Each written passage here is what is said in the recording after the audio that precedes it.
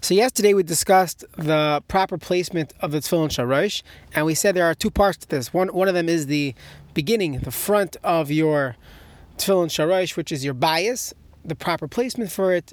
And just to repeat, that it's supposed to be, the whole bias is supposed to be beyond the hairline towards the top of your head, and not drooping over the hairline. So that's the first halacha when it comes to the tefillin sharash. And the second part is the knot, the kesher shel tefillin, that has to be in the proper place in the back of your head. So let's just explore a little bit about the kesher shel tefillin before we get to the specific placement of it. So the Gemara tells us that the kesher is halacha l'mashmi Sinai. Now we definitely have a minhag to tie the knot in the shape of a dalet or some type of specific form. We'll get to that in a moment. And the question is this also part of the halacha l'mashmi Sinai? So Rashi on the Gemara, Rashi says yes, the kesher shel tefillin, the dalet that we tie with the tefillin, that's halacha l'mashmi Sinai. Rashi says based on the pasuk of Kishem Hashem, V'ro kol ha'aretz Kishem Hashem, that Shem Hashem is on you, that the nations of the world will see and they'll be afraid. I'm sorry, the pasuk is escaping me. I'm in a car. Sorry for recording from a car, but I am on the road. So Rashi says that the Shem Shakai is seen on your tefillin. How do you see this? The name of Shakai, which is Shin, a Dalet, and a Yud. The Shin is on your tefillin. The Shin is on the tefillin sharash. The Dalet is the knot in the back of your head, and the Yud is the knot on your tefillin shalyah. That's the Shem Shakai, and that's how Rashi learns halacha l'mashmi Sinai, that the kesher is the shape of a dalet. Many other Rishonim do not learn like this. They learn that the halacha l'mashmi Sinai is that you need to have a knot. You need to have a knot on your tefillin sharash. You have to tie it. The same way we tie our tefillin shayad, you have to tie your tefillin sharash. That's the halacha l'mashmi Sinai. But the dalet itself is a minhag. And a third shita, which is basically the halacha l'mashmi Sinai, is to do a real kesher shel tefillin. But the actual and should be the dalet, but it's nothing to do with the Shem Shakai.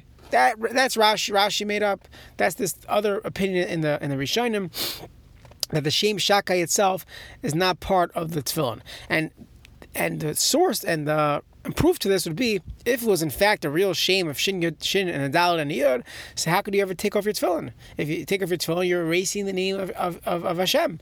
Additionally, we know clearly in halacha that the ritzuos, the straps, and the kesher only have a din of tashmishe kedusha. They are not kedusha mamish. It's not exactly kedusha. So if it was in fact the name of shin, a dalet, and a yud, that would itself have the halachic status of kedusha, not tashmishi kedusha, and we see that we don't paskin like that. So these are proofs against Rashi to say that the halacha l'mashmi Sinai is not to form the name Shakai. But either way, that's the minhag. Everyone agrees the minhag is to have a dalet in the back of your tefillin. Now, for most Ashkenazi Jews, you look at their back of their tefillin. Now, many people don't even realize on their own. But when you're taking off your tefillin, at least you look at it for a second, you'll see if your typical Ashkenazi Jew will have a dalet. It looks like a dalet. The knot is tied in the shape of a dalet. Many of the Hasidim and many have the practice to do something that looks like a box. It's not a dalet. It looks like a box. So how do you have a dalet that looks like a box? So there are two ways of understanding this in the Poskim.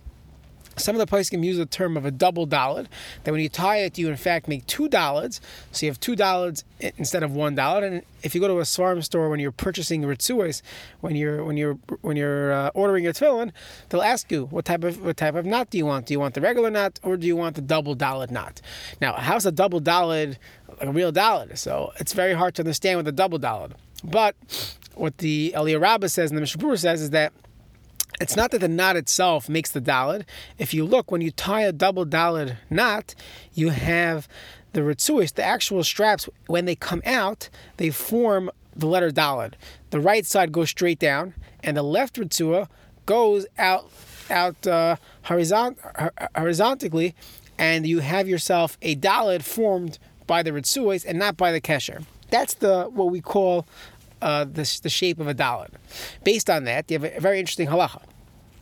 There's a halacha, the Gemara says that a person's tefillin should not be turned around. If the ritzuos are flipped around, so the person can say you have to fast. Now, it doesn't mean we pass in halacha l'maisa you have to fast, and it doesn't mean any part of your ritzuos. Specifically, we're concerned about the place of the kesher. That's how it's brought down in Shulchan Aruch and the Achronim.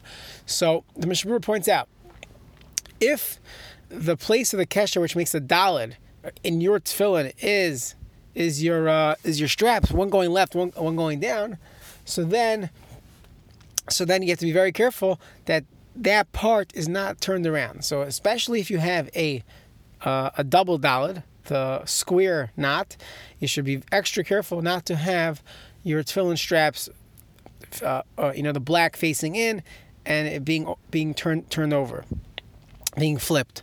It happens to be if someone does have the black on black ritzuos, the double black ritzuos, even though we said maybe there are those persons that are not pro it, but if you do have it, so halachically you're definitely yaitza, we said, and you have this benefit that even if it's turned around, if you look at the Pri Megadim, he's mashma that if it's still black on the inside and it gets twisted towards the outside, as long as it's black facing outward, then your yaitza, your din, it's not called a flipped ritzua, and you're good to go. Now there happens to be a third type of knot that people make, which is al pi Kabbalah. I will try to find the picture and send it out on Friday, and you typically do not see it. It's not a square. It's not a perfect dalet that the Litvisher wear. It's a different type of dalet. Rav Schachter in a Sefer Nefesh Harav, he quotes that Rav Soloveitchik said, I think it's on page 105, 106, I don't have it on me. He says that there are three minhagim. Basically, you should keep every single minhag that your family has, except for three things. One of them was eating in the sukkah, or not eating in the sukkah, Shmini Atzeres. The other one, I think, was to wear tefillin specifically in Chol Hamoed, even if your minhag is not to. And the third one, which is Nageya today's discussion, is that you should not use a double daled. You should use a single daled knot, even if your minhag is to use a double daled. So Rav Schachter, I think in an interview, or I might have heard it a shir that he said on this, he said that his father, Rav Melech Schachter, used to have a double daled knot, and when he learned by Rav Soloveitchik, he switched. And Rav Schachter himself now also has a regular daled, but he said, if you ask my opinion, in Nefesh Harav, he doesn't write his opinion. He says, it's not my sefer, I'm just writing what Rav Soloveitchik held. But his opinion would have been that you shouldn't switch. I'm not sure if all three halachas, but definitely when it comes to the dalet, he felt that, no, there's definitely a halachic source. Aliyah Rabbah talks about it, the Mishnah Berurah, and it's a minhag in Klal Yisrael. He felt that one should not change his minhag. If your father bought your bar mitzvah tefillin with a double dalet, and that's your family minhag, so there's no reason to change. It's definitely a minhag in Klal Yisrael. Mishnah Berurah brings it.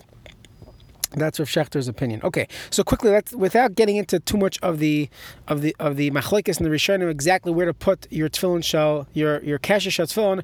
I just want to say halacha l'maisa. Halacha l'maisa, it should the worst place to put it is below the hairline in the back of your neck. That's already on your neck. It's not considered your goiva harosh, and everyone agrees you are not yoitza your tefillin if your kesher is below your hairline. So that's very important. Now, how high up should it be? So you see some people try to put it really high, and it's still on the skull. So halacha is it's brought down. It sounds like you're supposed to do that, but the Mishnah Berurah says as long as you have a little bit toiv, he says it's good to have a drop of the kesher to be on the skull, and most of it should be in the guma. The guma is, if you feel the back of your head, you'll see that your skull, the hard part, stops at a certain point, and you have soft flesh there. So that's where the kesher should be, but it should definitely be on a makam sar, on a place of hair. If you can, it's nice to have a drop of it on the hard skull, and some of it in the middle, in the soft spot, in order to keep it in place. That's how the Lavush paskins.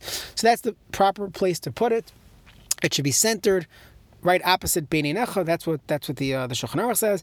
And that's the best place to have your kasher shel tefillin. Maybe we'll send out a picture if a person cannot visualize what I'm saying.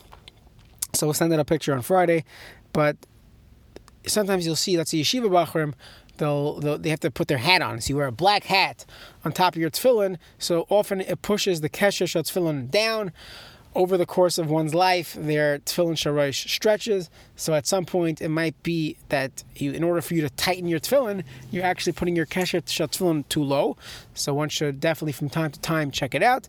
Additionally, and finally, when someone is borrowing someone's tefillin, often the it's too big. If someone has a much bigger head than you, so it's too big, and you won't be yotzi your tefillin. You won't be yotzi tefillin sharash by having if the kesher is way too far back, it's not considered on your head, it's on your neck, and you're not yotzi your tefillin. Okay, so tomorrow we'll get into another question.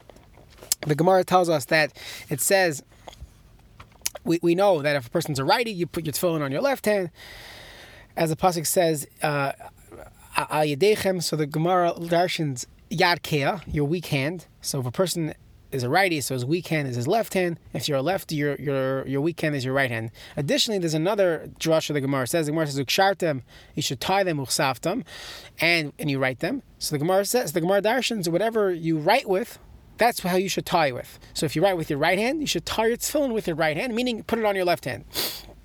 So if someone's a righty, put it on your left hand, lefty, put it on your right hand. Let's say you were born a righty, but you were trained to be a lefty. Your parents were hoping you're going to make someone's bullpen in the major leagues, so they made you a lefty, a southpaw. So still, if that's how you are right now, you're a lefty, so halacha is you put your tefillin on your right hand. What gets complicated is when someone writes with the right hand and they do everything else with their left hand, or the opposite. They do everything with the right hand, but they write with the left hand. So Mitzvah Hashem will talk about that tomorrow, what exactly to do. If someone's a switch hitter, ambidextrous, it does get into halachas if someone gets injured. So we will discuss this in Mitzvah Hashem tomorrow.